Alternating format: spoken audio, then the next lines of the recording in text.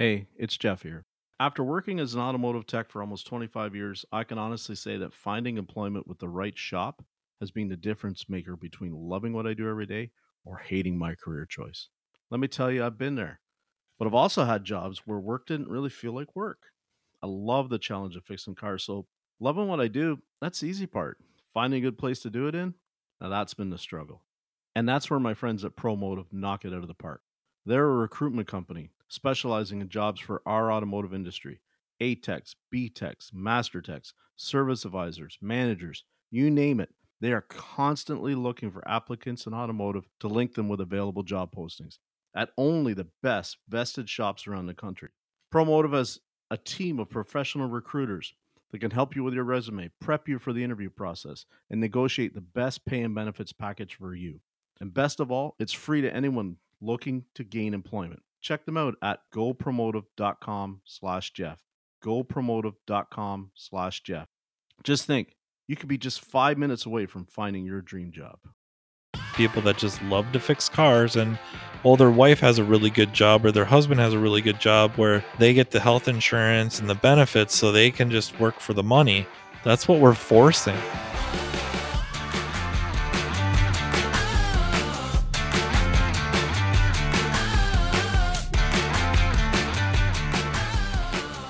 Good evening, ladies and gentlemen, and welcome back to another exciting, thought-provoking episode of the Jaded Mechanic podcast. My name's Jeff, and I'd like to thank you for joining me on this journey of reflection and insight into the toils and triumphs of a career in automotive repair. After more than 20 years of skin, knuckles, and tool debt, I want to share my perspectives and hear other people's thoughts about our industry. So pour yourself a strong coffee or grab a cold Canadian beer and get ready for some great conversation.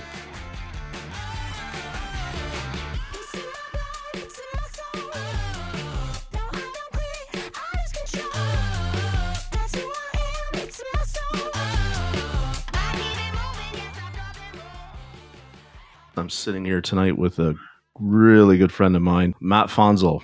Matt, how do you feel tonight? I mean, I'm still breathing, so That's I feel pretty good. That's the main thing, right? It's been a long winter for us up here. We're just finally starting to get rid of it, and I think that it feels like the 10th day in a row it's rained, and the grass is like super long. Everything's ditches are flooding. It's a lot of fun. So we're starting to finally roll down to the end of the tire season, which is always a plus because my body hurts from doing it. And I mean, we've got a young apprentice we've had him now, I guess, about 4 months, and he's come along pretty good, but it's just, it doesn't matter. Sometimes it's not how old you get. There's just some speed factor, right? From how many doing 1,000,000 sets versus him not doing 1,000 yet. So I still get scrubbing in on a lot of them. And it's like, man, I would have not thought at almost 48 that I'd still be touching tires, but it could be a lot worse, right? So That's going to always be worse. Yeah. How about you guys? Well, it's dried up a little bit. I should say it's dried up quite a bit, because even though it seems like it rained just a few days ago and then we had the snow melt, got hit with some more snow, got a snow melt. It's been kind of muddy and everything. Yeah. And driving home tonight, there's a few tractors out in the fields. One of them was planting, and then most of them are tilling or what, with the they don't really work the soil like they used to, right? So the soil saving type techniques they're using, just a dust storm. It's a crazy dust storm. Even the planter, just a terrible dust storm. And it's like it was so wet just a couple days ago, and now you're out in the fields and you can barely see the tractor with all the dust and dirt, debris in the air. So, and you've had snow recently. We've been I don't think we even had a flurry for it's been probably 3 weeks tomorrow since we've had even like any kind of flurry. So yeah, I think because it all melted, right? And everybody thinks it's spring, and you got the birds chirping and everything, starting to see the grass turn a little green, and then inevitably we get hit one more time, and usually it's a wet, heavy snow. I hate to put like a depth on it, but usually 2, 3, 4 inches. Yeah. It's super heavy, breaks branches, breaks trees. It happens like every year, and every year everyone seems so surprised it happened. Yeah, I don't know. Caught off guard. So Yeah. and you guys probably don't do as many tires as me. You're predominantly your shop. Would you say that you guys kind of specialize in Diag, or is it just like no? You're general all around. You do anything and everything. It's just Yeah, the shop itself is bumper to bumper, everything except collision. How big is body work? We don't do any. The shop itself is about 10,000 square feet, and I think we have if we count the alignment machine, alignment rack. We have 8 hoists, and my area. So what's odd about the shop is it's very compartmentalized. There's almost like rooms, okay? if you will. So my room will fit 3 vehicles across, left to right, and then I can usually squeeze 1 or 2 behind those. And that's just my area, and that's all flat.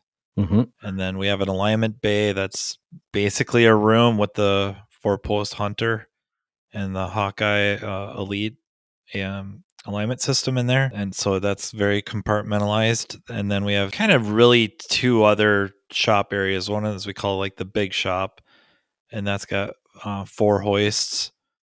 And then another section that's a little bit smaller, that's 2 hoists. And in the way back, kind of by the tire machine and the wheel balancer, is another hoist.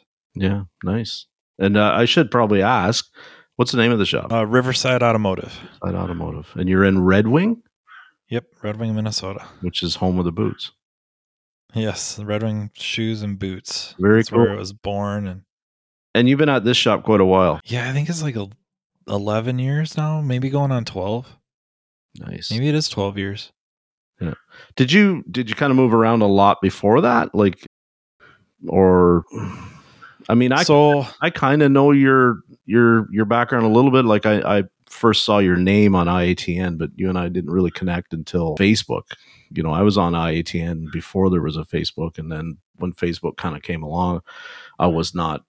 I wasted enough time on Facebook every day. It seemed like I just went away from IATN, but I remember seeing you in there way back when, different posts, and talking with some of the sharpest minds, and I was like, that guy really knows what he's talking about. So I was probably just parroting somebody else that was way smarter than me.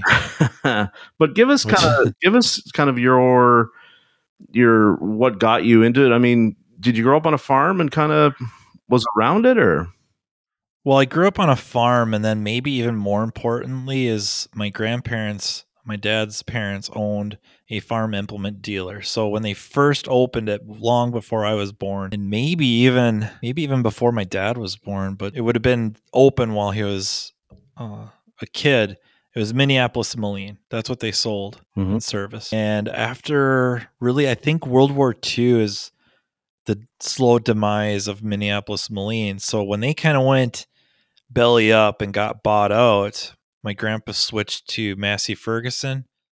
And then for the implement stuff, what they would pull, the balers and the planters and all that, they went with at the time, it was Sperry, New Holland. And then after a while, I'd have been pretty little yet, but Ford bought out New Holland, Sperry, New Holland. So then it was Ford, New Holland. So yeah, that meant that was a big deal. Growing up on the farm and back in the time where you could really fix stuff in the field, and being around that helped a lot. And up at the implement, I was still pretty little when they were still doing machinery. And right around, I think like 88 is when Ford specifically said, if you're going to be a dealer, you're going to have to put in this computer system, cataloging, service information, stuff that we think nothing of nowadays. But back then, it was a big deal. Everything else was microfiche at the time, and we kind of had this file cabinet was how you looked up parts, and it worked, but it wasn't a computer. No. And the system was a lot of money. If I remember right, it was something to the tune of $125,000 investment. In way back in, like, are we talking 1980 money? Yeah, 1987, 1988. So a substantial amount of money. Yeah, so he's like, he told him the pound sand. He got out of the implement portion of it. No more tractors, no more machinery. What he had taken on as a sideline, again, long before I was born, was the farmers, they have trees falling into the field and they need to clear it out. Mhm. And they couldn't find a place to fix their saws or buy a good chainsaw. And at the time, Homelight was considered pretty good. Right. Way back. And they took on Homelight for a while. And then this rep shows up one day with a super strong Swedish accent.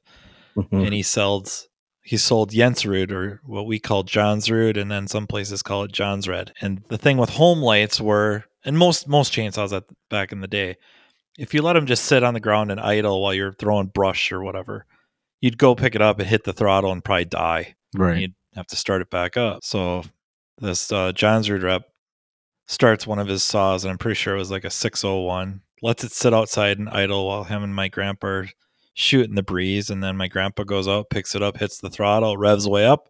And my grandpa says something like, okay, I'll take 4 of them. Mhm. And that started the forestry and garden type of stuff, where we started out with Johnsrud, then he got Husqvarna, and eventually got Steel, or Still, I guess, depending on where you are in the country. And then the machinery went away. So right around late middle school and all throughout high school, very few tractor and implement repairs, but lots of chainsaws, trimmers, blowers. And that's where I picked up a lot of the troubleshooting stuff. I'd watch my dad do it, and I wanted to be just like him. I wanted somebody to bring their saw up and complain about something. I would go outside with it, pull on it a few times, or start it up and listen to it and just kind of know what's wrong. And I worked really hard at it. So I think I've told the story before. It would have been, probably around 11 years old, 10. I told my dad I wanted to fix chainsaws like him.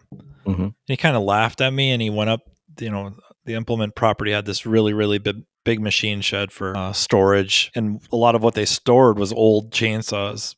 People trade in their junk. They'd throw them in a bin, and then you had used parts. Mhm. So he went up and he grabbed 2 Johnsrud 621 saws and set them down on a little bench and said, make one good one. And I think he thought I would work on it for like 5 minutes, get bored, and go do something else. Right. See if I could get my grandpa to let me go drive one of the tractors again or something like that. But I didn't. It never occurred to me to quit. That's good.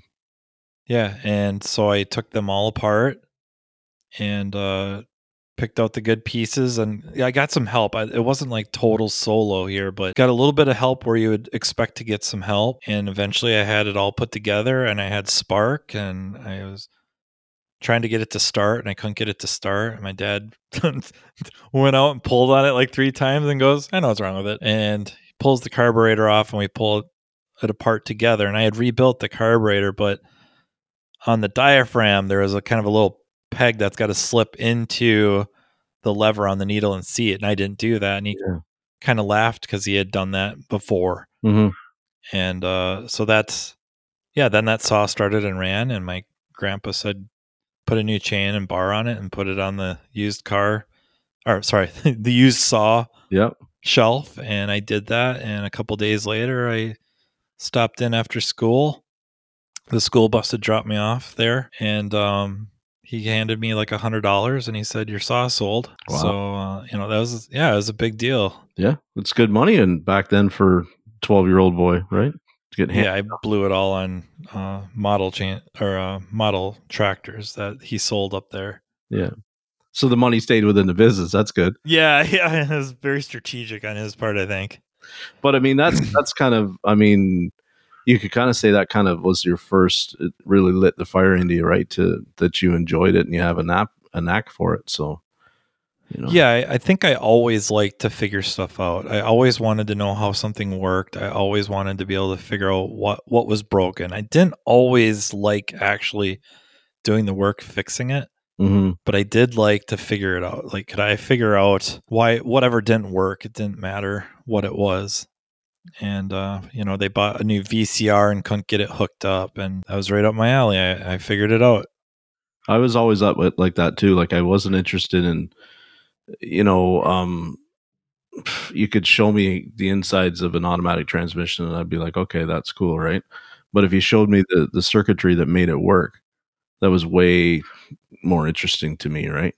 Because I wanted to be because my background at the dealer was you'd see a lot of guys that, it was rebuilt and it still was in limp, right? And you're like, oh, and it would kick over and you're just like, it'd wind up in my vein. It's like, well, this can't be that complicated, right? Like it's not, we're talking like, 98 Caravan, right? As an example. It's like, yeah, okay. So there's some stuff going on there, but it's really like, it's not what we're used to dealing with now. And I can still remember the first couple ones that I figured out, and it's just like, oh, okay, the relay circuits are bad. That's why it's in limp, because it doesn't know what to do. It's dumb, right? And I remember I bought it was a Dodge Shadow for $100 from a customer, and it had high mileage on it, and the transmission had already been rebuilt twice in the life of the car. And they were a regular customer at the dealer, and of course it comes back in, and it had been rebuilt like, I want to say 15 months before, and say 30,000 miles, right? So not a lot, but there was no warranty left on it. And they were like, I'm getting rid of this car. And a former mentor of mine, he was big into front wheel drive, Chrysler, everything from the old GLHs to anything, right? And he was always buying parts. So I'm like, well, I'll buy this car because I know it's got a good engine. And, and I took it, and I don't know, it was probably 3:00. Shop closed down, kind of got pretty slow around 4. I remember pulling it in and like tearing through the circuits and finding like a broken wire down in the fender well area for the main relay for the TCM. And like, I was still can remember I'm driving that car around the parking lot, and it's shifting after buying it for $100. And I called up my friend, and I'm like, I got this Shadow here that the transmission was rebuilt just a little while ago. And I said, they just traded it. Do you need it? He's like, yeah. He's like, I'll give you $400 for it.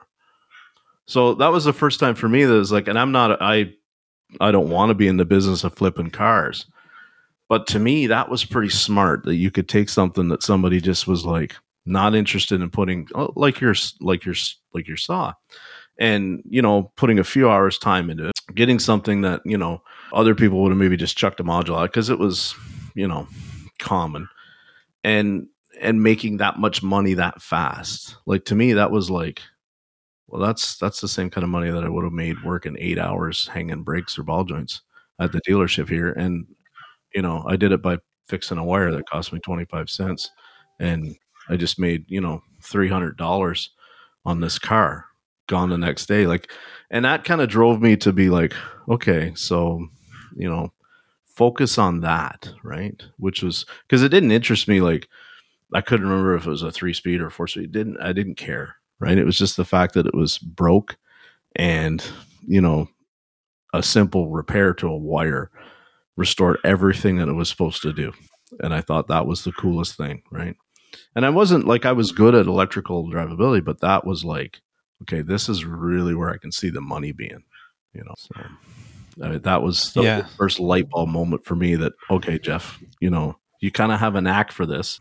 I don't know if I had one of those moments on a car until I was probably working in a shop. I think I had really good instincts, and I got away with it, a lot of stuff for a long time. I'm there with you for sure. Yeah. Well, you know what I mean? Like, I was in 1,000%. Even in high school, somebody's car wouldn't start. They started up, maybe started to pull out of a parking lot, and it died. And then it was, they couldn't get it started. And I really had no idea what I was doing. But for some reason, it's like, I think it flooded. Mm-hmm. And this is, in the mid 90s, a lot of kids were still driving cars with carburetors because that's what you could afford. Yep. And, I would know to pry open and hold open the choke, and maybe hold the throttle wide open to clear it out, and it'd get going again. And everyone thought like, oh, wow, you must really know what you're doing. It's like, I don't know why I knew to do that, other than I suppose a chainsaw would flood and I would know what to do, or a tractor, gas tractors at the would have chokes on them, stuff like that. And then, the move into the profession was really just to kind of get my parents off my back. Because in after high school, I had no idea what I wanted to do. Right. I mean, just really no idea, kick around the idea of the military, and just, I don't know. I didn't know what I was going to do. But the area, the local college had an automotive program, and the instructor had stopped into the high school shop class and kind of put on a little bit of a presentation. And part of his presentation was to kind of wow everybody with what all these parts are on a car, the electronic stuff. And he would hold them up, and I got all of them right except for a cam sensor.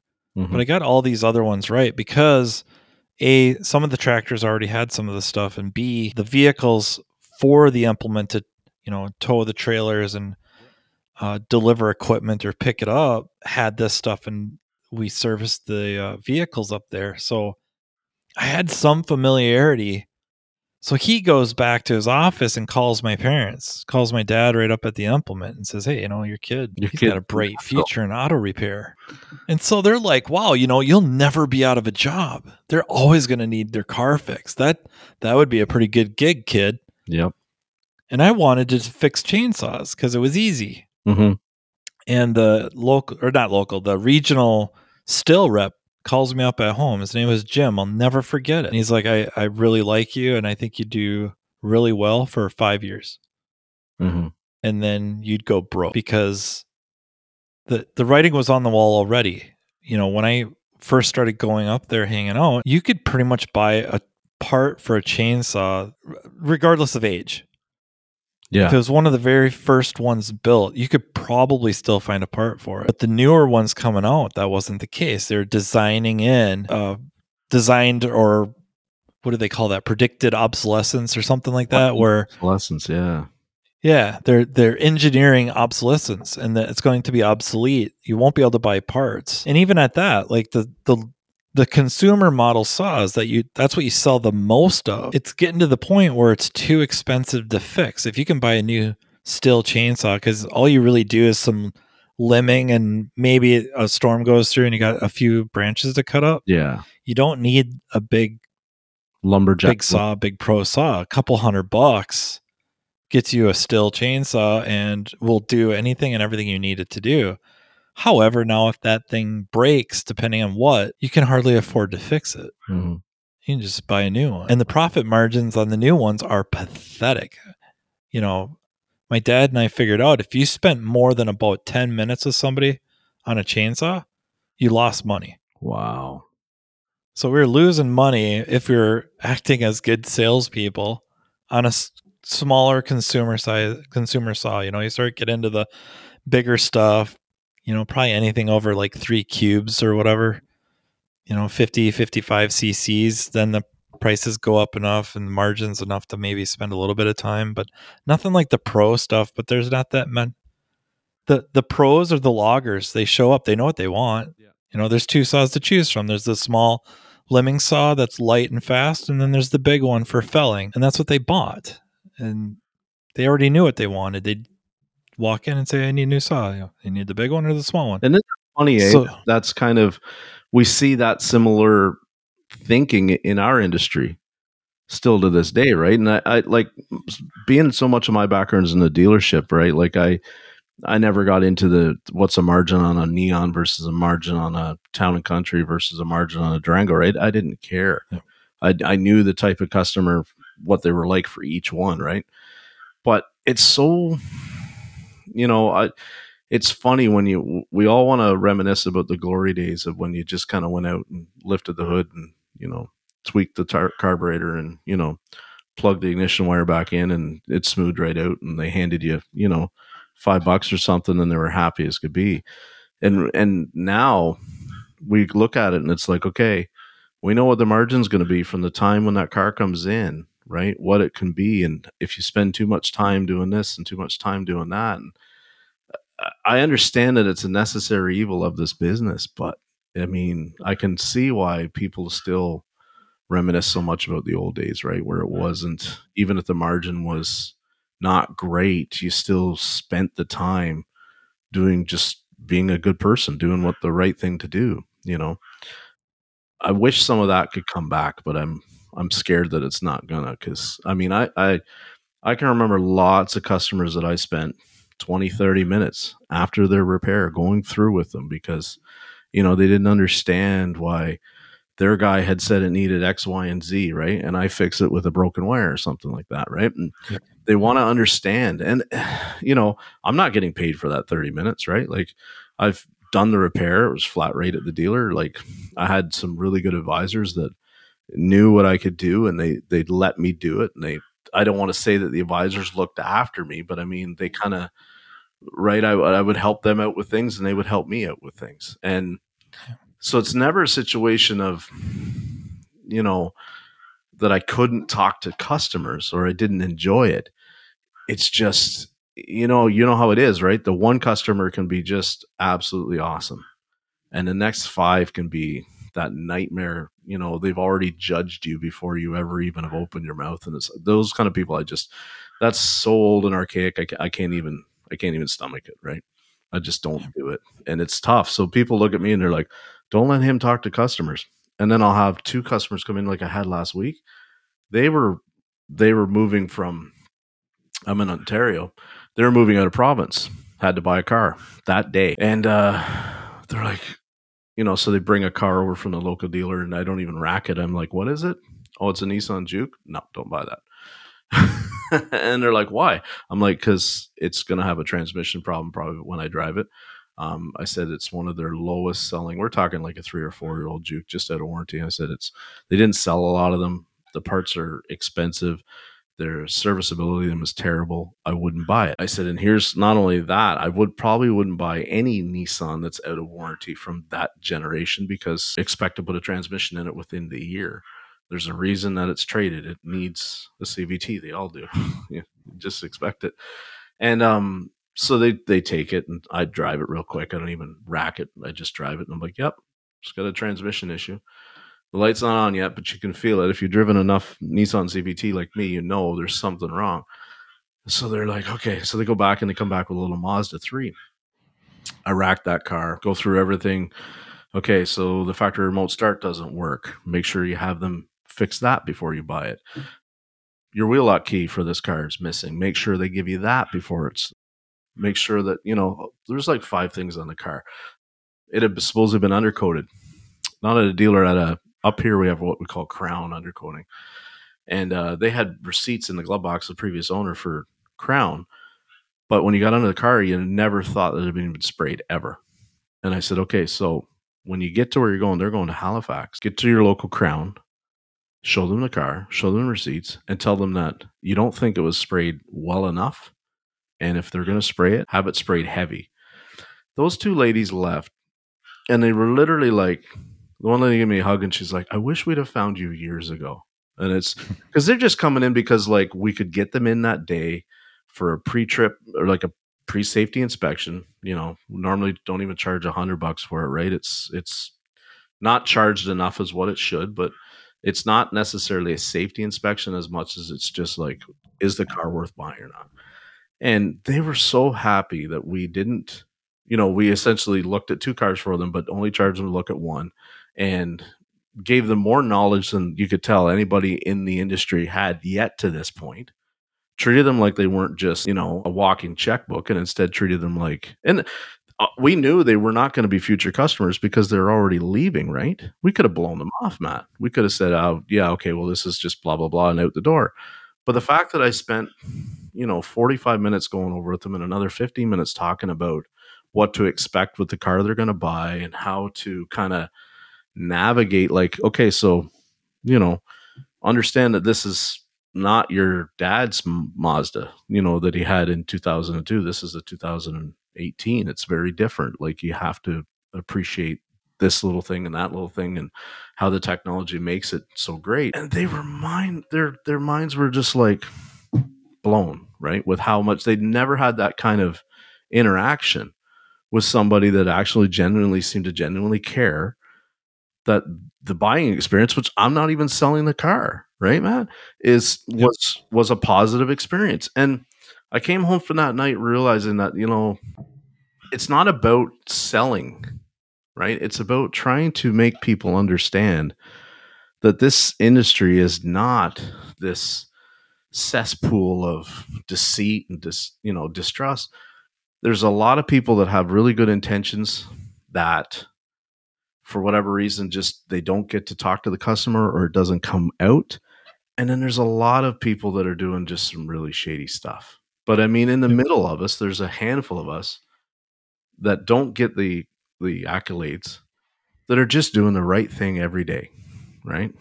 And I didn't get, like, from a flat rate standpoint, would I have been the same way with that customer? No, I can't say that I would have, right? I would have spent maybe 10 minutes, and then I would have been, okay, I got to get back to whatever I'm doing, even if I had nothing to do, because you can't get another job, right? If you're yakking. But it is so much better for what I feel I have to bring to the industry if I don't work that way. You know what I mean?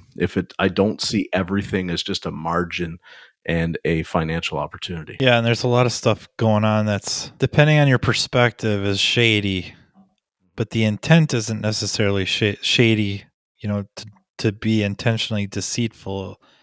It's really incompetence or just ill-equipped, whether that is proper tooling, training, which would lead to incompetence. And sometimes when you say incompetence, it's so condescending. Just you're a complete idiot.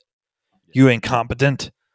But that's, all of us have a level of incompetence, right? I mean, you make a bad call because you looked at some data and you decided that this component had to be bad.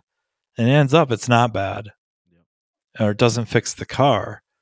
Well, okay, that would be incompetence. Even if you're a very, very knowledgeable tech that fixes cars that the others can't. Mm-hmm. So, you start throwing around incompetence and people get really, really offended and their feathers get really, really ruffled. And yes, it can be meant to be running people down hard, but sometimes it's just the absolute truth. And you have just a large number of techs and shops out there that are wildly incompetent. And I don't know how serious they are about becoming incompetent.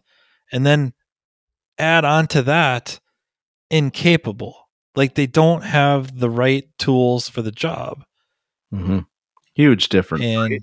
It's right. That speaks to me about the motivation of what do they really want to achieve when this is done, right? Like, it's one thing to say you just don't know, but you genuinely are invested in trying to do the problem solved. And then the other side of the coin is that I don't really care, right? If I don't fix everyone, as long as whatever the numbers line up at the end of the month and we get to keep the lights on. You know what I mean? And it's that's the tightrope to walk, right? Is how do you do them both? Because none of us are perfect. Not one of us. No. There's just like, Keith was mentioning last couple weeks ago. Every shop out there, I don't care who their name is, the top people in the industry have got a shelf with some parts on it that didn't fix the car. Yep. Right? And they didn't leave them in the car most of the time, right? And the customers certainly didn't pay for them because that's the right thing to do. Paul Danner talks about it all the time.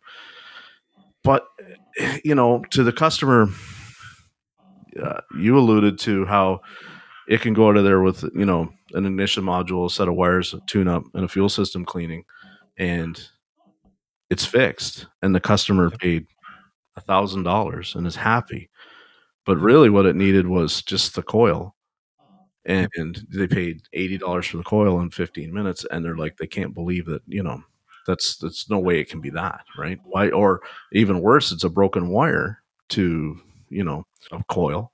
And, well, why can it only be that? And you charge me $100 to find that wire and fix it? You guys are ripping me off. Yeah, and this will sound like I'm trying to run a dealer into the ground, and I'm really not.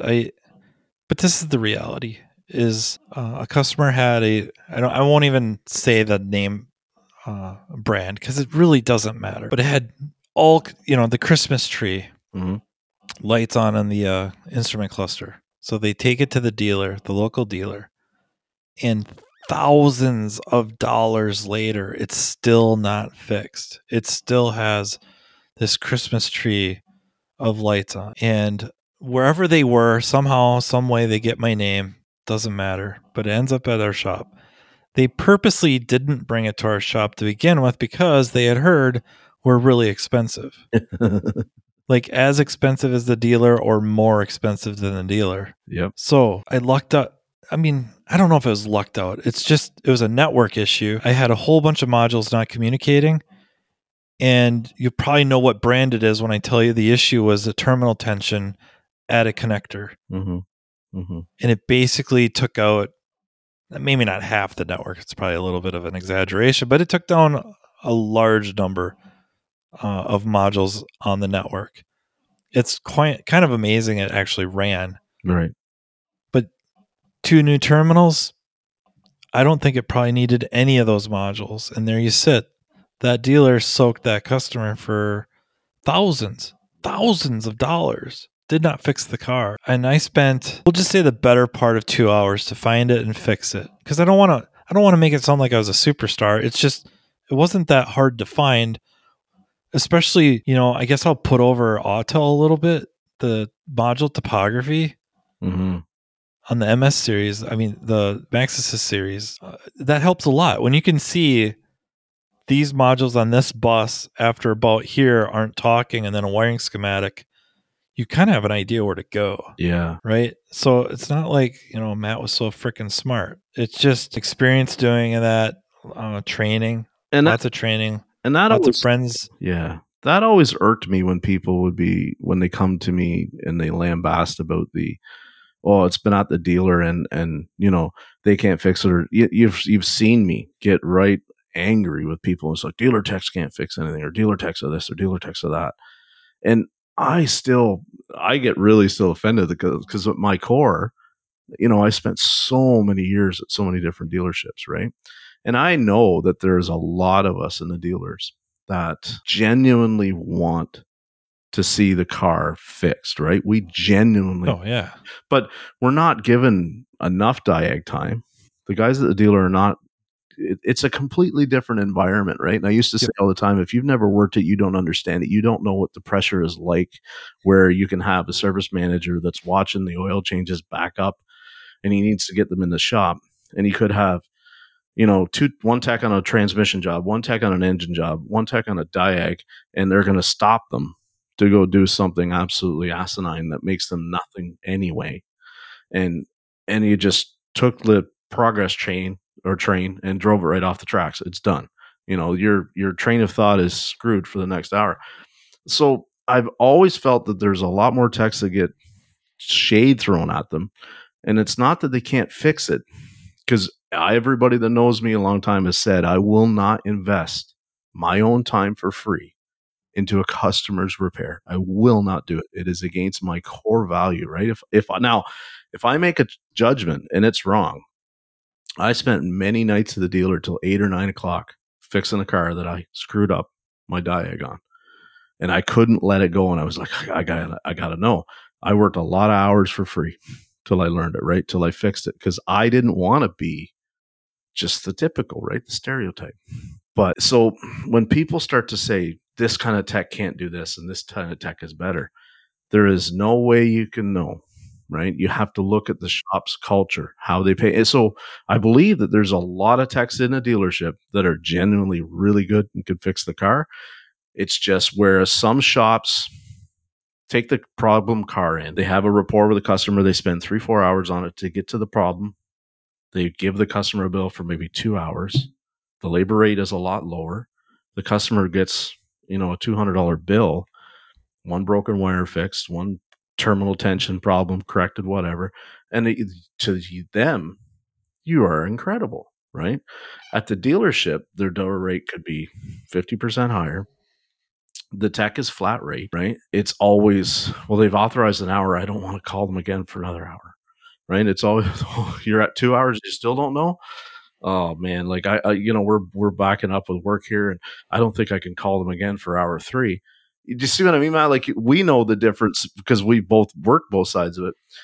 That the one scenario just leads to a much more trusting transaction, right? Where the dealer always has, their prices are what they are. Their overhead is what it is. But there's so many times that they're scared to say to the customer, listen, we need more time.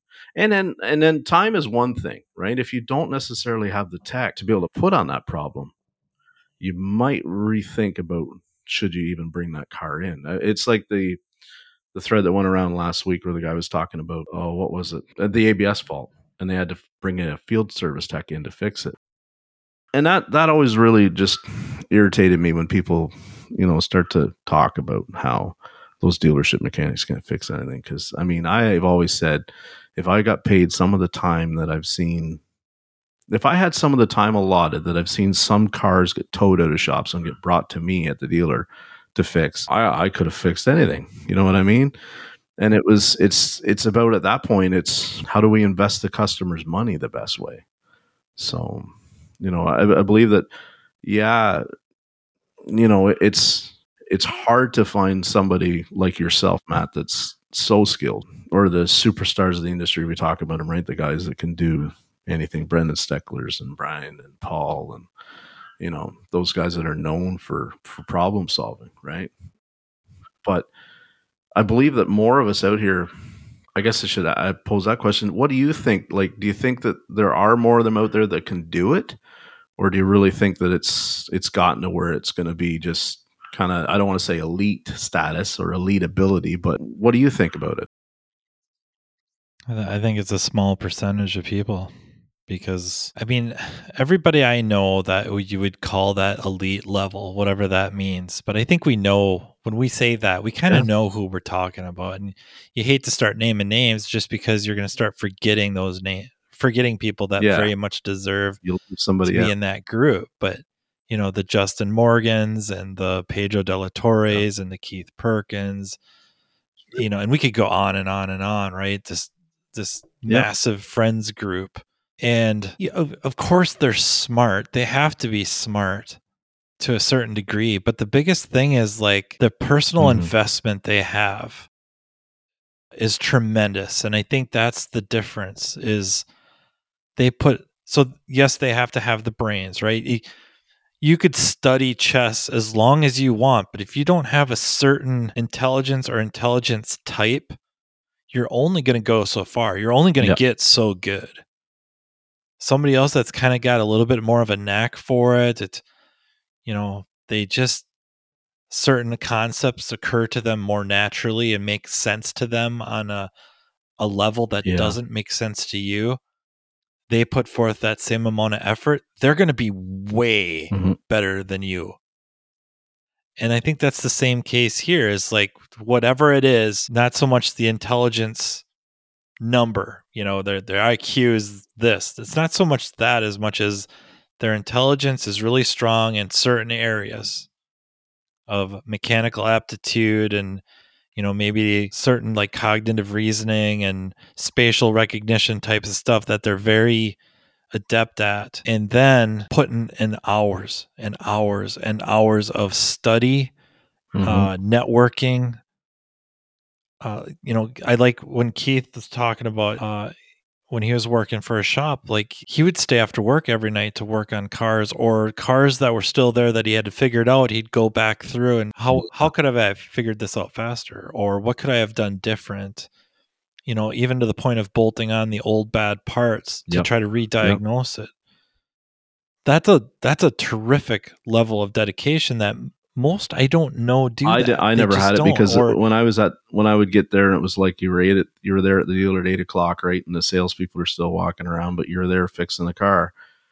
At that point, it was just about fixing the car, right? You know what I mean? It wasn't a learning opportunity. I mean, it was a learning opportunity. I learned a ton, but it wasn't, at that point. It was just like, I need to get this car done because I'm behind this many jobs or this many hours. And I don't really, I know to check there next time, but you know what I mean? I didn't develop a process improvement through that learning expertise. I just got my butt handed to me. It got chewed. I had to make it up on the next cars, right? I had to get the work done. I had to get a paycheck. And I think that's that has hindered my career, that mindset that, I don't ever put the old part back in and look at it. And I've mentioned it, the last one I had was a Mazda that was a pretty interesting thing. And, I can't remember who I shared it with about what was going on. I ended up having a skewed reading to the fuel tank pressure sensor through a connection underneath the trunk was causing the mass airflow to be all wonky. The oxygen sensor was an open loop. It would barely run, barely shift. It was all kinds of screwed up. all because of this connector at the back is full of green corrosion, and it was water. Like you could pull the connector apart and pour water out of it.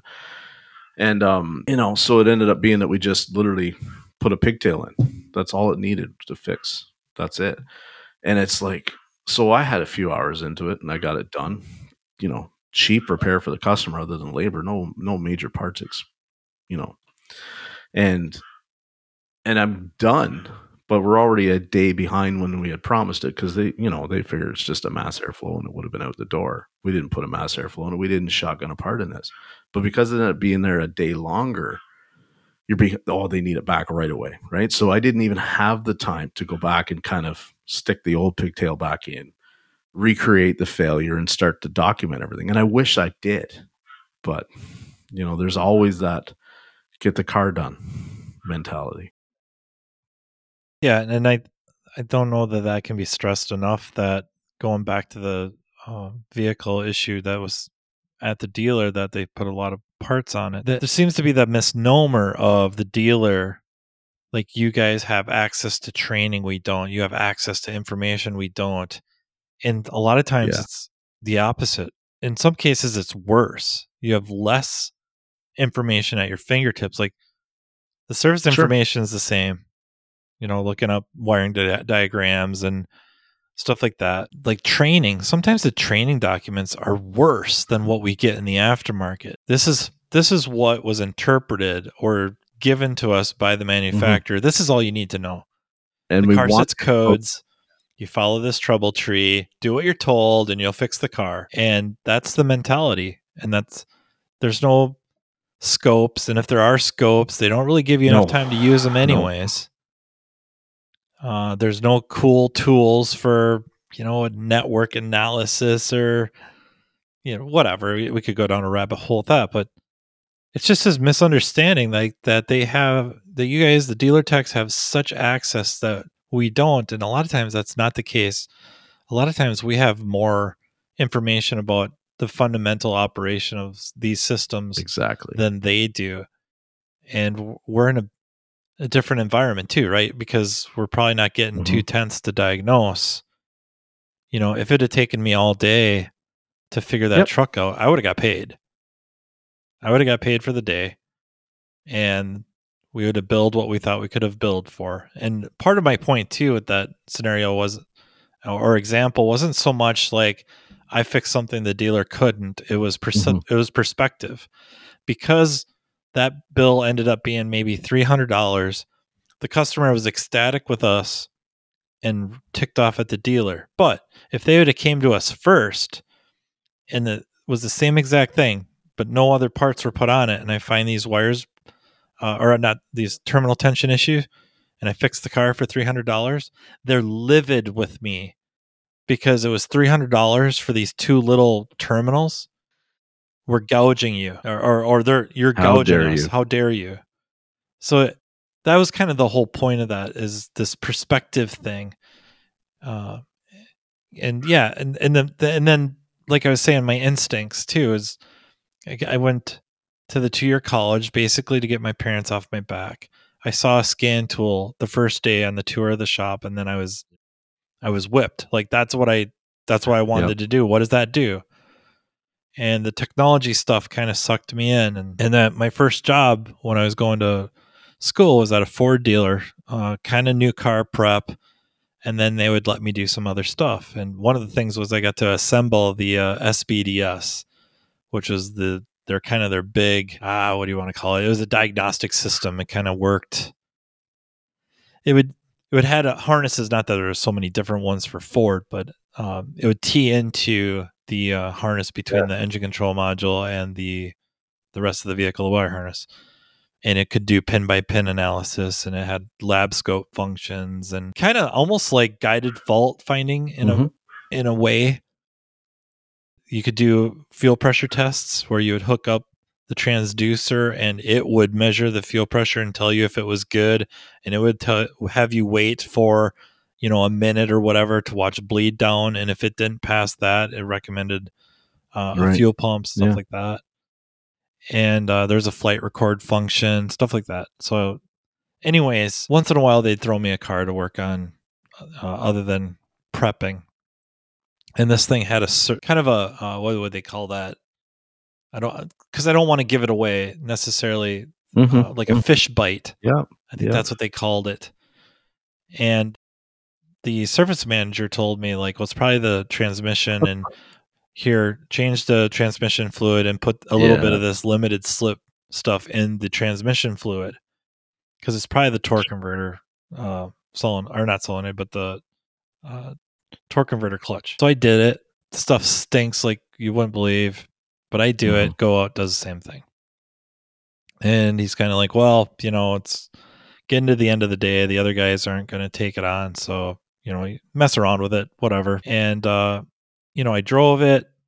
I had it on the SBDS. I was looking at ignition, and I had no idea what I was looking at. And the thing doesn't give you ignition waveforms, those bar graphs, which turns out was like worthless. But I just had this gut feeling like this is ignition. This is a misfire, and it was plug wires. And so I went, and parts department gave me this was back when you could do like ask for the parts, and they would give them to you, and you could try them out, and if they didn't work, give them back. And I put the plug wires on, and I could see, I think it was number 5 cylinder on a 4.6 liter. I could see where it's burned through the boot. And so put that on, fix the car, and they're kind of like, holy cow. And don't get me wrong, there's a lot of stuff that I stunk up the joint. Terrible. Yeah. And so in retrospect, I was trying to figure out, like, was that a good environment or a bad environment? And I think when it really boiled down to it, it was a bad environment. But it led to the job so I delivered parts for a little while at CarQuest, which ended up being really good for me because it kind of gave me time to process stuff that I had learned in school, learned watching at the dealership, gotten my butt handed to me at the dealership. Got to watch other mechanics kind of work, form relationships with them, banter. And then they wanted me to go full-time parts at CarQuest, and I couldn't do it. I wanted to finish up school. I really didn't picture myself being a counterman or anything like that. Not that there's anything wrong with that. So I ended up at Tires Plus for a little while, which is tires and brakes and alignments, and I hated every second of it. I don't know why I took the job. It was probably the most money I'd made for quite a while, even when I went to the next shop. But that's the next shop after that was Preeb's Repair. It was an independent repair shop. The owner had a really, really good reputation as being a really good mechanic. And he found out I liked electrical and drivability and all that. And that's all I wanted to do. And I got there, and he's like, you can have it. And they let me struggle. They let me ride the struggle bus a lot. And and I'm torn about that, right? Because for me, it worked out really well. But, I would get there at 8 o'clock in the morning, and I would stay until 10, 11 at night. And I would just keep fighting and learning and pouring through manuals, pouring through trade rigs. There wasn't a whole lot of training just yet. I had fought for that to get some sort of training. But one of those magazines was Underhood Service.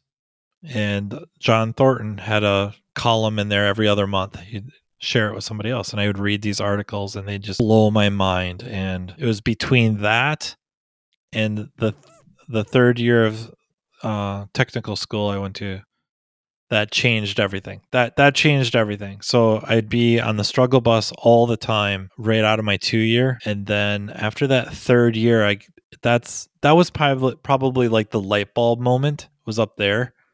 Coming back to the shop and being able to run out of work. Like before, they might only schedule me a couple cars a day, 3 cars a day. And then when I came back, they had a hard time keeping me busy. You could knock those out in substantially faster time.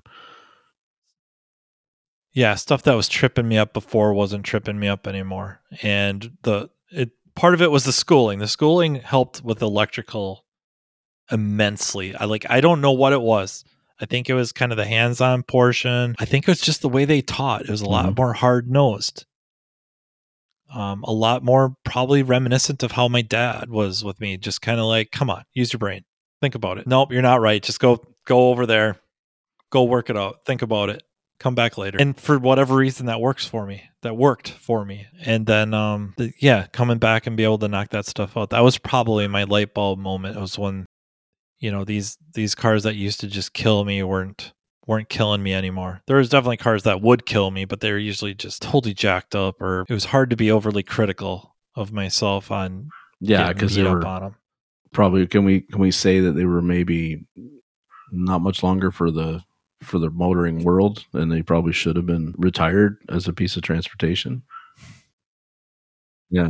Right, yeah. I worked on I still work on too many of them, but I mean, it's getting better now. So Yeah, but I wrestle with the whole thing about, how long do you let somebody struggle, and how important was it, and how to recognize this investment, like that they're struggling now, but I can see they don't make the same mistake twice, or I can see that they're staying late, or they're going home and they're spending a lot of their own time studying and trying to get better.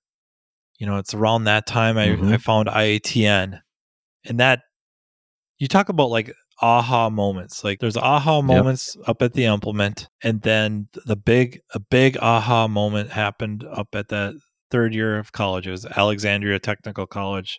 They don't have the program in there anymore, but it was third year. You had to graduate a 2 year. Sorry, you had to graduate a 2 year just to get in. And all it was electrical drivability on GM Ford Chrysler. They had factory scan tools. I'd never used a factory scan tool before. I didn't know what I was missing. And then I saw, and it's like, oh my, and then had to use lab scopes. You had to use the lab scope. It just opened up so much. It just so many aha moments, so many, just, I don't know, the hair on the back of your neck stands up. So like, you did you kind of get involved on IATN with, like, I mean, I know some of the people that you I don't want to say aligned yourself with, but I mean, they kind of maybe mentored you or saw something in you that was like, okay, this young man's, got a bright future. Did you immediately just kind of go in and start to, because I know when I was there, I lurked. I didn't hardly say anything. I mostly hung out in like the, back here, you remember it when it was like, if it was a Chevrolet or a Ford or a Chrysler, tech topics, right? And I would just read that all night long. And then if I saw one that I thought I knew the answer for, I would just say, hey, I've seen when they go out of time, they do this. And but I never, like, the in-depth stuff that I saw, Harvey discuss, like Harvey Chan and Alvin Moore and so many other people, like John Thornton, guys that were talking a lot. I just read. I didn't say anything. I just read. And I remember seeing you and Harvey discussing different things in there, and I was like, okay. And what was cool is Harvey was Canadian, right? So I mean, he's and I was Vancouver. like, because it wasn't like he was the only Canadian on IATN, but I mean, there was not a lot of us, right? And certainly that didn't hold the esteem that they had for Harvey, right? And I remember seeing those, like, Harvey Chan, Canadian Tire store number, whatever it was, in Vancouver, and I'm thinking, Canadian Tire, like, because they do not have the best reputation in up here in Canada in our industry, not even close. They are the biggest player on the block by double to any. The next closest might be Midas, and Midas wouldn't even be a blip on their radar, right, in terms of store count. And I remember thinking, wow, if they've got a guy like Harv that understands that level. And I remember he was like, when I would see him, he would talk about hybrid and EV and stuff like this, right? And it's in its early days. And I'm thinking, there's a guy at a Canadian Tire that actually, like, knows as much about the Toyota EV, or back then the Prius, as a Toyota tech would. That's amazing to me, right? And I just, I would see you guys discussing different things, and I'm like, man, if every store had a Harvey, right? What an amazing, like, they were already a huge player. They'd have put everybody else out of business. The level that he had, that he just showed through those few posts that I can remember, astounded me. It was incredible, right? Yeah, I mean, he was a Snap-on beta tester, and he was a flat rate tech. I mean, he was a flat rate tech for the longest time. Some diag, but just the typical Canadian Tire work. That's what he did.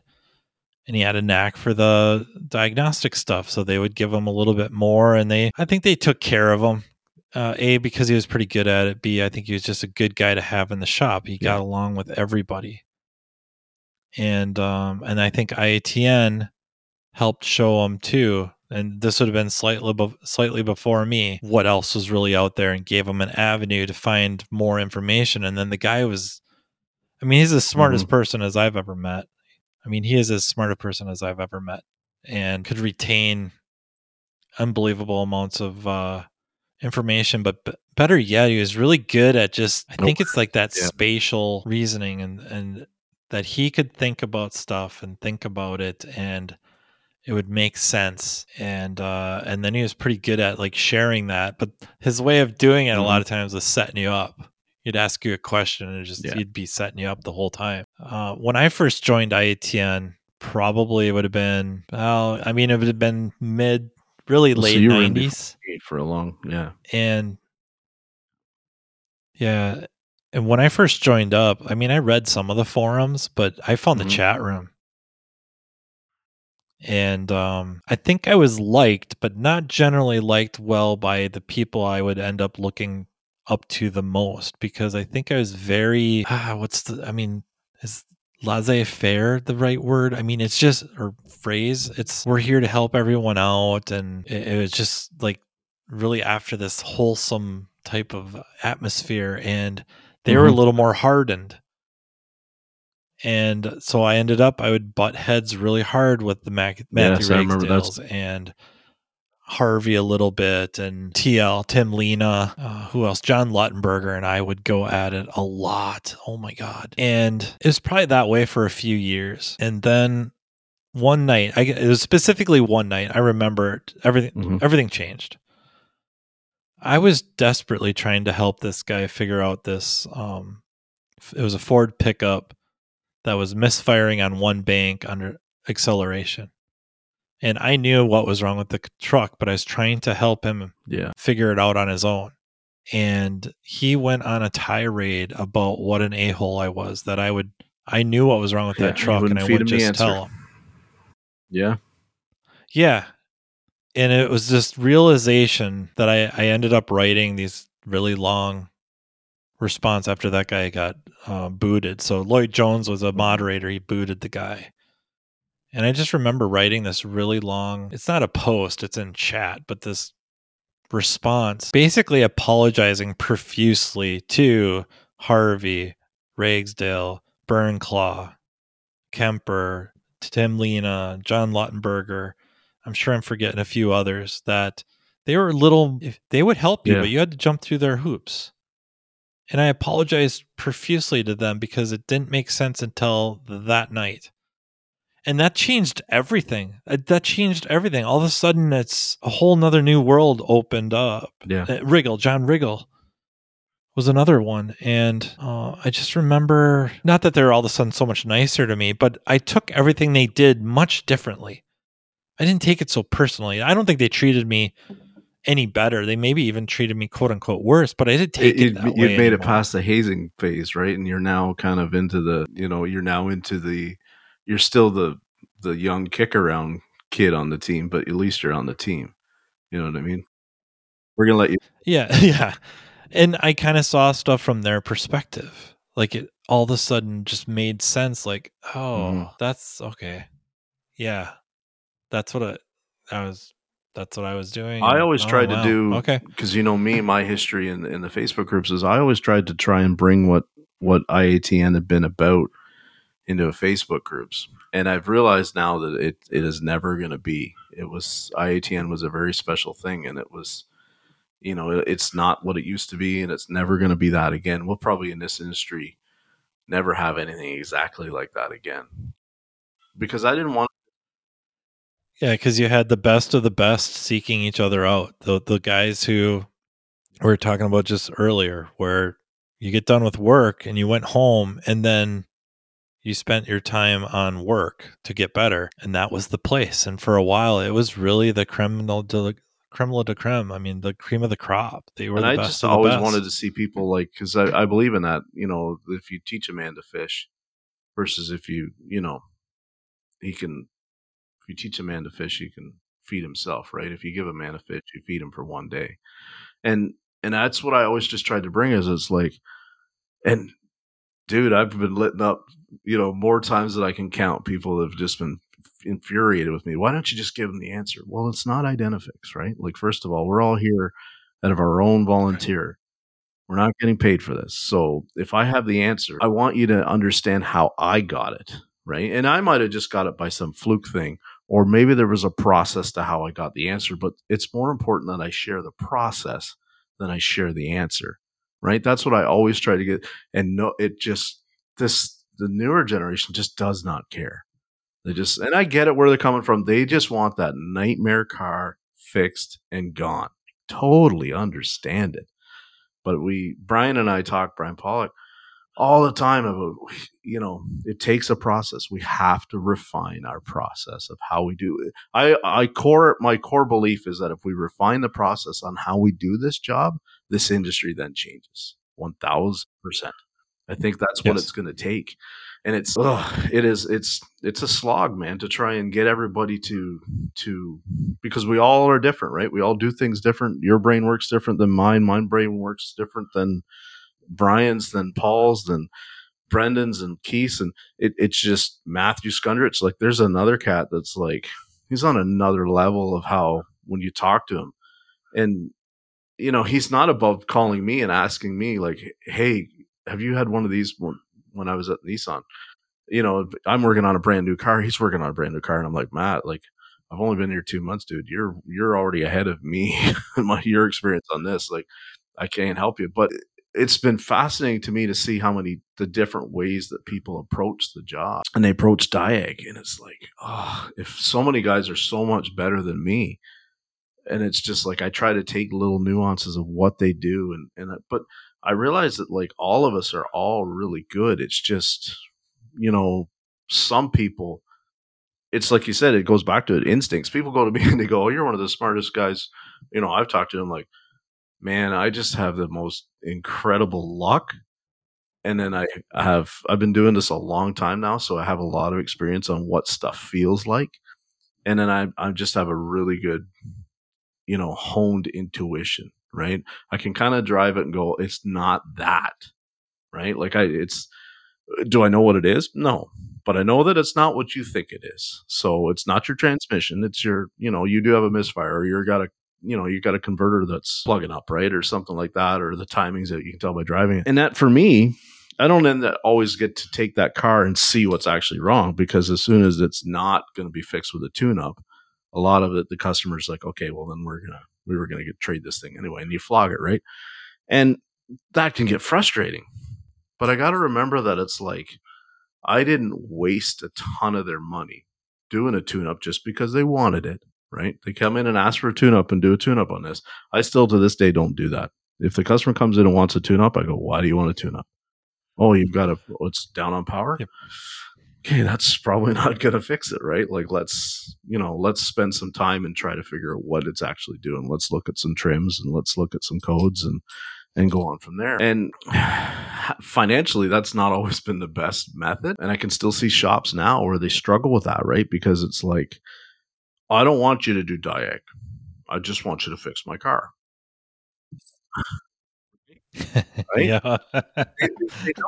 Oh, man. And you're looking at them like, do you hear yourself? I can remember my stepdad's parents. So, for all intents and purposes, grandparents of mine, they had an old Crown Vic. I want to say it probably might have been 96, 97, 98, somewhere around there. 4.6, right? And I can remember that it was having this issue where it would stall out, lack of power and everything else. And they're from a rural community, farmers in the family. And they would go in and say, okay, this Crown Vic, it needs a fuel pump. Put a fuel pump in it. And the dealer back there puts a fuel pump in it. And it was an intermittent acting up thing. It didn't fix it. And then he went in and he's like, well, they had another look at it. I had them change both upstream oxygen sensors. It didn't fix it. So this went on for like months, Matt. Finally, we're talking at Christmas time or something. Like, so did you get the car fix? Yeah. Took it into one day and they changed the ignition coil. And I'm like, that is, so we're talking something that I remember from 25 years ago. And that's sticking in my head going, oh, you could have put a coil in for so much less money than what you paid to have a fuel pump done. And I don't know the whole scenario, like, what they would have charged or whatever, but I know that dealership, if they'd have come to them, that customer, and said, I want my fuel pump changed, they'd have done exactly what the customer said. And this is the thing that I struggle with sometimes. And it's like, even when I work with other managers sometimes, is that they don't get it, is that, like, I'm not interested in doing something when I know it's not going to fix the car, that's going to leave people jilted and upset, because I know, sure as the sun's going to come up tomorrow, they're going to be back in your service drive. I'm going to be back up here in front of them, and they're going to be now upset. And I don't want that. So I got labeled a lot of times. I think a lot of us in this industry do, when we say, that's not going to fix it, I don't want to do it. Well, that's a bad attitude. What's wrong with you? Why am I paying you? But we have the best, like, it's not that we don't have the customer's best intentions at mind, but when I think about, for instance, like that post last week about that Volkswagen, that guy, he fixed the oil consumption problem with a set of spark plugs. He didn't fix anything, right? But that tech in that dealership is doing their due diligence. They're doing what they're supposed to. They're letting the customer know, yeah, this thing's got a problem. The customer doesn't want to hear that. So the customer then has to lambast us all like we're a bunch of thieving crooks. I've always been that type where I would tell that customer, you know what, you go pound sand. I'm not going down this rabbit hole with you because I don't feel good about it. Do I need to make the hour that tune-up's going to pay? No, I don't. Right? Not if it's going to mean that when you're back in 6 months' time and it's doing it again, or fouled up the plugs, and you're going to call me everything under the sun. I'd rather you call me lazy. I'd rather you call me difficult than you call me a crook. I'm not interested in that conversation anymore. Right? So I struggle with that still. It's so, I don't know if I'll ever get out from underneath it, right? It just drives me crazy. We genuinely, we all want to do what is right. I believe that 100%. As I've started to network with more and more people, and I lambasted some people in the day, man, that I was just like, and there are bad apples for sure, but there are more of us out here that want to do the right thing, but it's the circumstances or the culture or whatever you want to call it that's not allowing us to. And I think until we get that changed in the industry, the future's scary, man. It really is, right? Like, I mean, there's guys coming along like Harvey, right? We see them. They're young cats that are just brilliant. But I mean, I don't know. I don't think they have the longevity, because I think it's going to get to them. You know what I mean? When we think about some of the people that have been in the industry and have already gotten out, I know of good friends of mine that made the master status, and now they've taken completely different jobs. They're out of the industry. They just can't. They can't survive it, right? It's not even about the money. It's just the way some days you come home and you're made to feel. It's really hard, Yeah, I mean, I think Ragsdale, he's as good at tech, diag tech, as I've ever known. And I think he works for heavy equipment. And I can remember, that's his where the name money's at on ITN all the time, and it was like, that dude's smart, really smart. Oh, dude, he was super, super, super smart. Either for a for real deal photographic memory or darn close. And access. He had access that a lot of us would have killed for.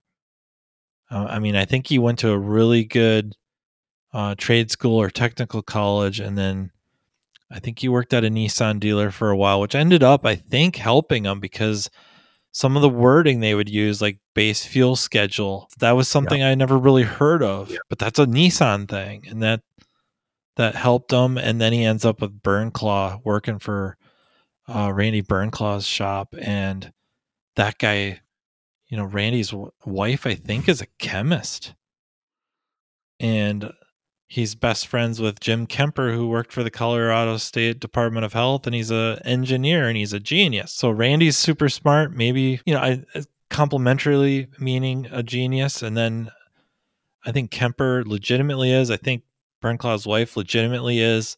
and they know all about, SAE documents and studying patents, and they have the equipment investments. They also have access to the Colorado State Department of Health facilities. I mean, man, you talk about a perfect scenario for creating just a juggernaut of a technician. There it is. I mean, it hits on so many things. His own unique personal skills and attributes, and then the environment and culture he worked in. It's just, wow, no wonder. And then his reward is there's more money in fixing heavy equipment. And I'm sure he's freaking brilliant at it. Absolutely brilliant at it. Another one, like a friend of mine, he was a Napa Automotive Technician of the Year, I think. ASE Technician of the Year. Okay. Tom Myers worked for independent shops in Chicago. He'd have to buy his own uniforms or at least rent them. And I'm pretty sure he's flat rate and all that. Never had a retirement. I don't think he had health insurance, but he may not have needed it because his wife had it. But still, I don't think it was ever offered. And he ends up moving more out east from Chicago, and he's working for a shop out there. And it's kind of all the same, same type of deal. Winning a national award is one of the top in your industry, recognized, for your ability to do what it is, repair the automobile well, not just get it cobbled back together, but actually fix it well, like dealer level repair, right? Or above that. And you're working for somebody that you've got to supply your own uniforms. Like this. And the industry wonders why it has a retention problem and an attraction problem to the next generation. But you know what he does now? Well, he got a job. So went to an interview. I know a friend of a friend name dropped him, and it's a forklift dealership, multi-stores. I don't know if you would necessarily consider that a franchise or a conglomerate or whatever, but they have multiple dealerships. He gets hired on as a forklift or fork truck technician, and I told him you'll be shop foreman in a year. And he laughs me off, like, yeah, whatever. Be lucky if I figure out how to drive one of these stupid things. Right? But he doesn't have to buy his uniforms. They provide his uniforms. I think they give him money for boots, and they, work the system a little bit. They pay for eyeglasses if they're safety. But nowadays you can get really nice looking safety glasses that you clip the sides on and whatever. So they take care of that. I still don't know if he needed the health insurance or took their health insurance, but for the first time in his life, he had a 401k. He had never had one before. At least employer contributions and stuff like that. So he's digging it. And turns out a lot of these fork trucks have like Chevy V8 engines in them. So he's immediately fairly comfortable and immediately above everyone else on how they work, what to do. He's got a picoscope. Boom. He calls me up. I don't know. I mean, we talk periodically throughout the year, but he calls me up and he goes, well, you were wrong. Oh, yeah? He's like, yeah. I'm shop foreman. I did it in 11 months. So I was off by a month. But now he's the director of like training. So he goes around and trains all their techs at all these different dealers, and he takes on all the hard case trucks or, forklifts, fork trucks, and he's killing it. So yeah, he wins this award, and his reward was we drove him out. Exactly. What? And imagine, because I've seen that more than once. I can remember when I was trying to get on at the Goodyear plant here, and the Goodyear plant was full of guys that had left automotive to go work in the plant to fix the machineries that was in the plant, whether it was a stationary, it becomes more like millwright work or whatever, but it was just like, they're all old techs. And, isn't it funny when you can go and so you get out of the automotive industry and you say you go to work to equipment or something, right? And there's so many guys that are trainers, and you're like, well, what did you do before you got with the company? I was an automotive mechanic. And they say it like it's, I was just an automotive mechanic. And immediately our brain thinks of one thing.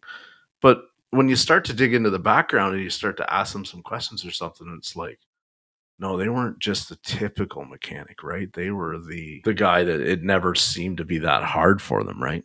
And that's why they're training somebody else. And that's this industry. We tend to chew those people up, and then they go somewhere where they get appreciated, and they're trying to bring the process to a different industry, a way of fixing the machine, a way of diagnosing the machine, a way of looking after the fleet, whatever you want to call it. This industry has to stop doing that. We have to stop pushing these guys out just based on, the guy you're speaking of last week, Michael, the flat rate master. Like, I hope to have him on, and the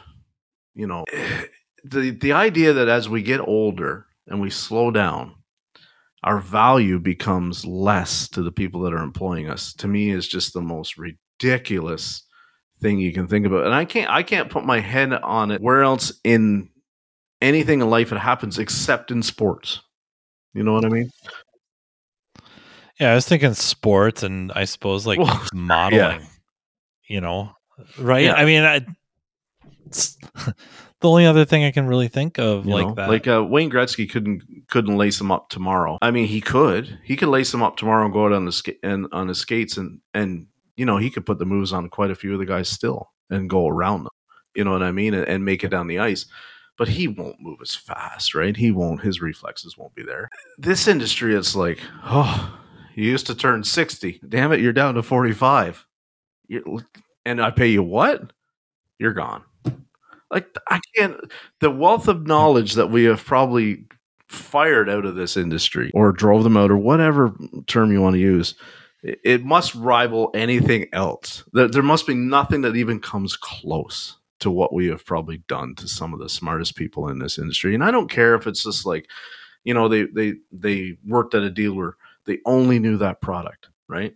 And they just got sick of it and they drove them out of there, or whatever, or management change. You still took somebody that knew everything that parked on that lot and knew it inside and out, frontwards to backwards, both sides. Knew the operating system, knew the common failures, knew how the shortcuts, and you run that guy out of there, or girl, because of a dollar amount. It's so ridiculous. That, like, I'm not saying that they have to be put on a pedestal and should be allowed to do nothing and produce nothing, but there's like the idea that you're training your replacement. I'm still on the fence about that, because I've mentored a lot of techs and I have taught them a lot, but I'll come right out and say it. I haven't taught them everything that I know, right? If I have a refined process, I don't necessarily teach them my process, because I have to protect what I had to donate to get, because if I give it away, and I saw it happen, I've been through it. Everybody that says, "Oh, you shouldn't," you should be training them. Well, I'm wondering if you've worked in the same kind of places that I have, because when I started to show them little things, then everybody started to do what I did, and then there wasn't as much for me, right? And we're talking about production, we're talking about money. We all have to keep that in mind, that most of us are still going to judge us on what we produce.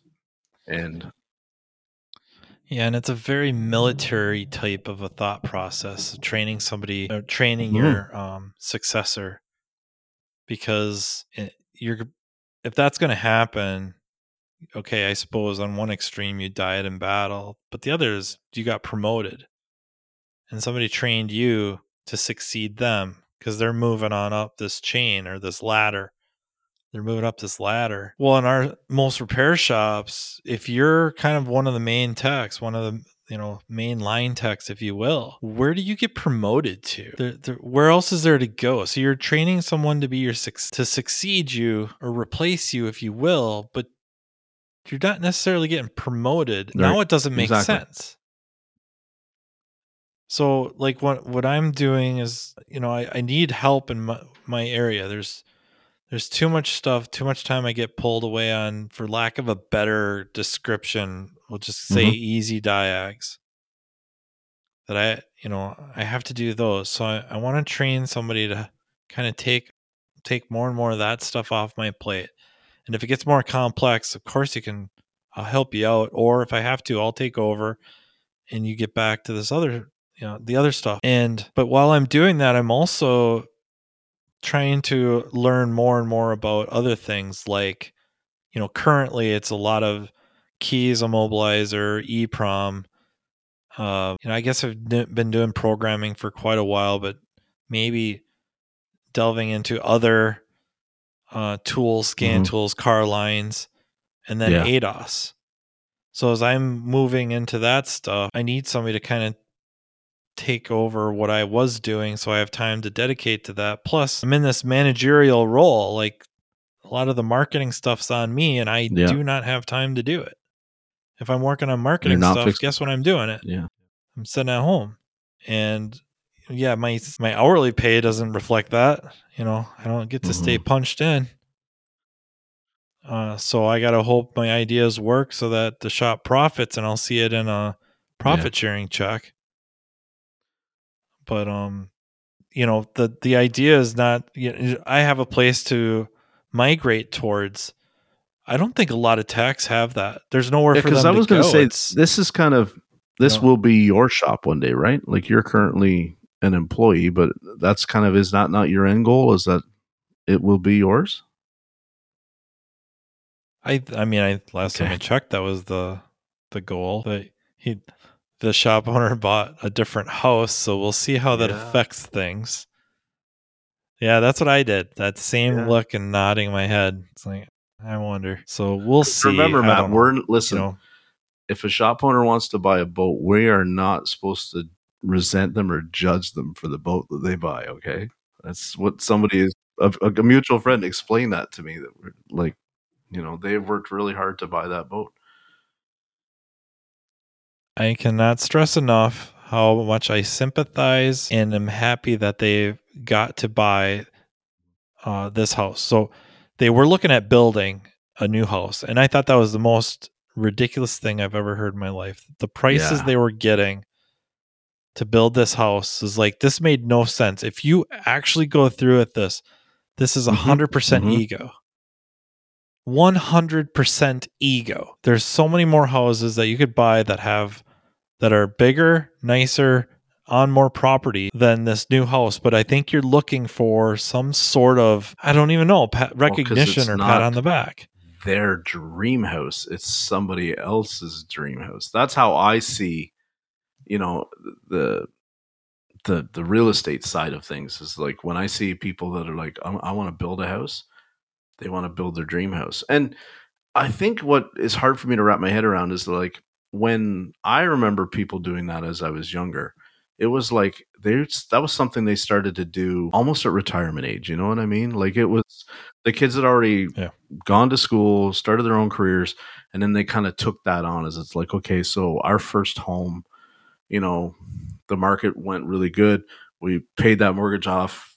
We've had it paid off 15 years, say, and we'll sell that home. It'll make us a ton of money, and we'll build our dream home. Now I'm seeing people in their 20s, and I don't fault them for it, but like, they get successful, they get some money, and they're like, okay, we're in our, we're 31 and are going to build our dream home. That's admirable. But man, like, these dream homes now around here, Matt, our market is like, it's $2 million these homes are building. Like, and they were worth less than $1 million 8 years ago. That same house on that same street. That's how the market has exploded around here, right? Because around here, we're 2 hours from Toronto, 2 hours from Ottawa, right? So there are so many people that have retired from those two cities and have moved this way that it's just shot the market up. So now when I see people around me and it's like, we're going to build our dream home. Their dream home that they want to build is like waterfront, and and it's a $2 million endeavor. Now, it might be a good investment, but it's just, you know what I mean? It's a different attitude. Yeah. I can't. Yeah, I am legitimately happy for them, because the house they've lived in for like 33, 34 years. It's paid off. It's been paid off for a while. The house itself isn't so bad. It's a kind of a Victorian-esque house, 2-story limestone basement. They've done a lot of work on it over the years, but it's right downtown. Yeah. No separation between neighbors. They have a one car garage. They wouldn't have room to build a 2-car garage on their property, I think, if they wanted to. And it's at the bottom of this hill that I'm sure every winter cars go right through their yard. Okay. I am legitimately very happy for them to get out of there and move into something nice. They got a little bit of space now, an outbuilding. His wife, for the first time in her life, is going to have an attached garage that she can pull her vehicle into. She's never had that before. So I am legitimately happy. Yeah. But I'm interested to see how it affects other plans. So, well, I'll keep my fingers crossed for you that it pans out for you, because I'm interested to see how it affects things with, transfer of ownership or anything, succession planning type stuff. Yeah. The thing is I think a lot of it still is looking for validation. And, I got to be careful how I word this, because it will come off very self-serving. And I wish I wasn't talking about my situation, because it could be easily misconstrued, and I'm looking for validation, where the idea isn't so much anything to do with me and everything to do with, and I think this happens to a lot of people, whether they own a business or not, but I think owners are particularly guilty. They should be a lot more proud of themselves and take a lot more pride in their success attributed to the contributions of the people that they've put around them. Amen. And a lot of times that isn't so much like, I hired Jeff and he can crank out the work. And that's really important. Like, that should be a factor. But also, you know what? I hired this guy, I hired this gal, and they had these ideas, and I went with them. I just, it kind of blows my mind, the human ego's inability to allow somebody to do that. Like, this idea wasn't mine. I would have never did this. So-and-so, she kind of gave me her 2 cents, and I wasn't going to do it, and I wasn't going to do it. I wasn't comfortable with it. And then I thought about it, and it's like, oh, what the heck? And it worked. And then we did this and it worked. And we did this and it worked. And then I got more courage, and I wouldn't hem and haw as much. And then, because of that, because of the confidence built up from going with their ideas, I had this idea of my own, and it worked. And just, you go back to sports, right? Usually when they're talking to somebody at the end of the game, they're talking about the team effort, because that's what it was. Nobody won the game by themselves unless you're playing tennis or golf. And even at that, right, you would thank your coaches and trainers and all that. But it's crazy to me how hard it is sometimes for them. And I guess I'll pick on my boss a little bit. I think it's hard for him to tell somebody like, the shop's doing really well. We've been doing really well these last 10 years. And I got to level with you. For 20 years, I wasn't doing it right. Right. And I hired somebody that could be really strong. I can phrase stuff quite strongly about what I thought. And again, that sounds like I'm trying to really put myself over, and I don't necessarily mean it that way. It's more or less that my success has more to it than just me. And I could do that with myself. I think I've talked about that, where it's wherever I am, how anyone would ever rate that, if you would. There's a lot of pure dumb luck involved with me being there or being here, and then a lot of other people's efforts to push me and help me. Yeah. And I think this industry is going through such a change right now. It's just like you touched on, right? I think there's a lot of owners now, and I think we're really going to see it in the next 5 years, where they look back and they go, I had 10 really good years at the end.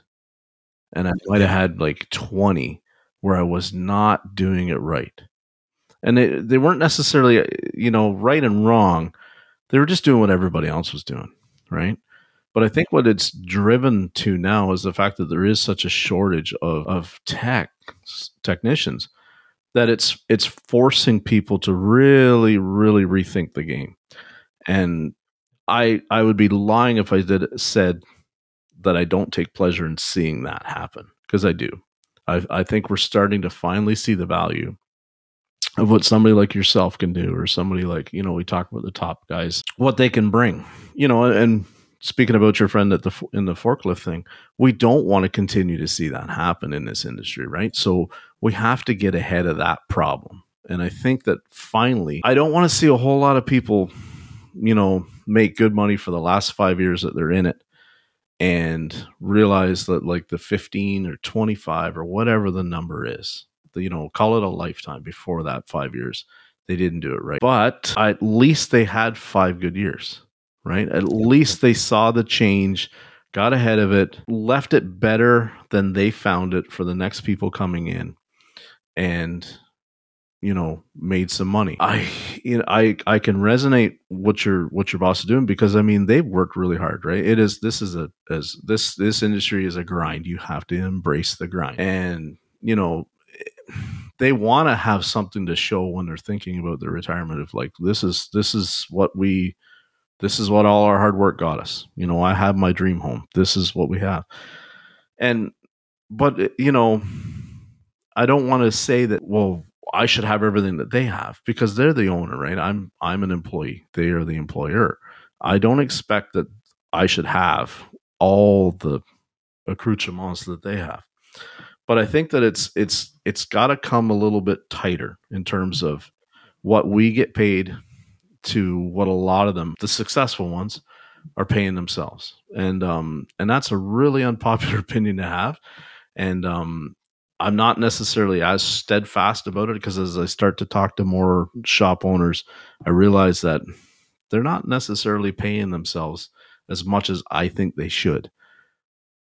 Right. But I think that's an important point. I think there's a lot of shop owners that are not making very good money. No. And I understand it's always, this is not a big margin industry. It's always going to be a grind. We just have to accept that because of the relationship of the automobile to the customer. And I think the unfortunate thing is, with where the tech is going, a car is going to be an elite thing in a very near future. I think that when we, so without rambling for another hour, we'll have to come back and do a part 2 at some point, Matt. But I think that we are starting to finally get this change of where we can entice people to come in and stay in the industry. And it's just going to take money. It's going to take money and better treatment. Like you said, everybody needs benefits. They need a 401k. You shouldn't be employing a tech and him having to buy, or her, their own $250 Red Wing work boots, right? Like, it shouldn't happen. It should just be like, okay, you need a set of boots. Here's the company card. Go get yourself some boots. And we're talking about people. We need people smart enough to do this. They have to be smart enough to fix the cars, whatever level that is, not even level, just whatever area on the vehicle. They have to be smart enough to do it. Yeah. It's a different type and yet to put a set of ball joints in and do it in 1/4 of the time. It's a different type of smart than somebody that can go and tackle a CAN network issue and solve it. And, I hate to say that, because I said it for years, that the guy that's solving the CAN network problem is way more valuable than the guy banging the ball joints in. I'm not completely flipped on that, but I'm realizing more and more both are very necessary. And if they're necessary, it doesn't really matter how much we pay one more than the other. The key thing is we got to pay them both enough that they're happy, that they feel satisfied. Because otherwise you're asking somebody that is smart enough to do this and do it really well, but they have to be dumb enough to do it for a career. Yes, exactly. Right? They have to overlook a lot of things that they could take that same intelligence and use, and maybe they're flying a desk. Mm-hmm. Or maybe not. Maybe they're working on houses. They're wiring houses. They're plumbing houses. They're welding. They're construction, whatever. Engineering at some kind of level. Yeah, right? Absolutely engineering. And not only are they making more money per hour or per year, They've got health insurance. They have retirements. They have, depending on the situation, the work environment itself is better. Let's forget like the skilled trades, and that same person is working for a software company, and maybe they are working in a cubicle, but it's air conditioned, it's heated. It's not even it's not an 8 to 5. It's basically, I need you to get this done within the next week. And if you can get it done in 2 days, take the rest of the week off. The flex time, or whatever you want to call it. Like, that's what we're competing against. And I'm not saying auto repair is ever going to be able to be flex time. That's not realistic. But we can offer a lot of things that can make that decision more difficult, rather than we're waiting for these people that just love to fix cars, and their wife has a really good job, or their husband has a really good job where they get the health insurance and the benefits, so they can just work for the money. That's what we're forcing. Yeah. It's like, imagine making your marital decisions on what their health, benefits plan and retirement package looks like, right? That's how you have to pick your mate now, is based on that. It shouldn't have to be that way, right?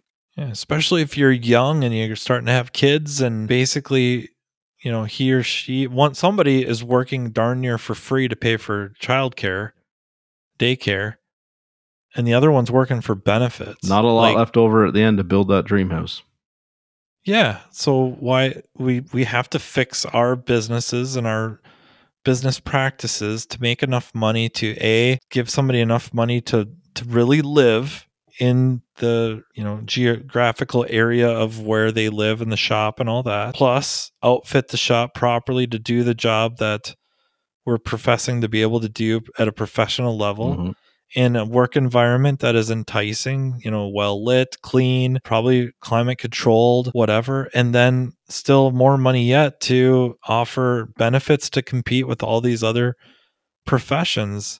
That's where we're at. That's what we have to do. What's the alternative? Otherwise we're just going to suffocate ourselves.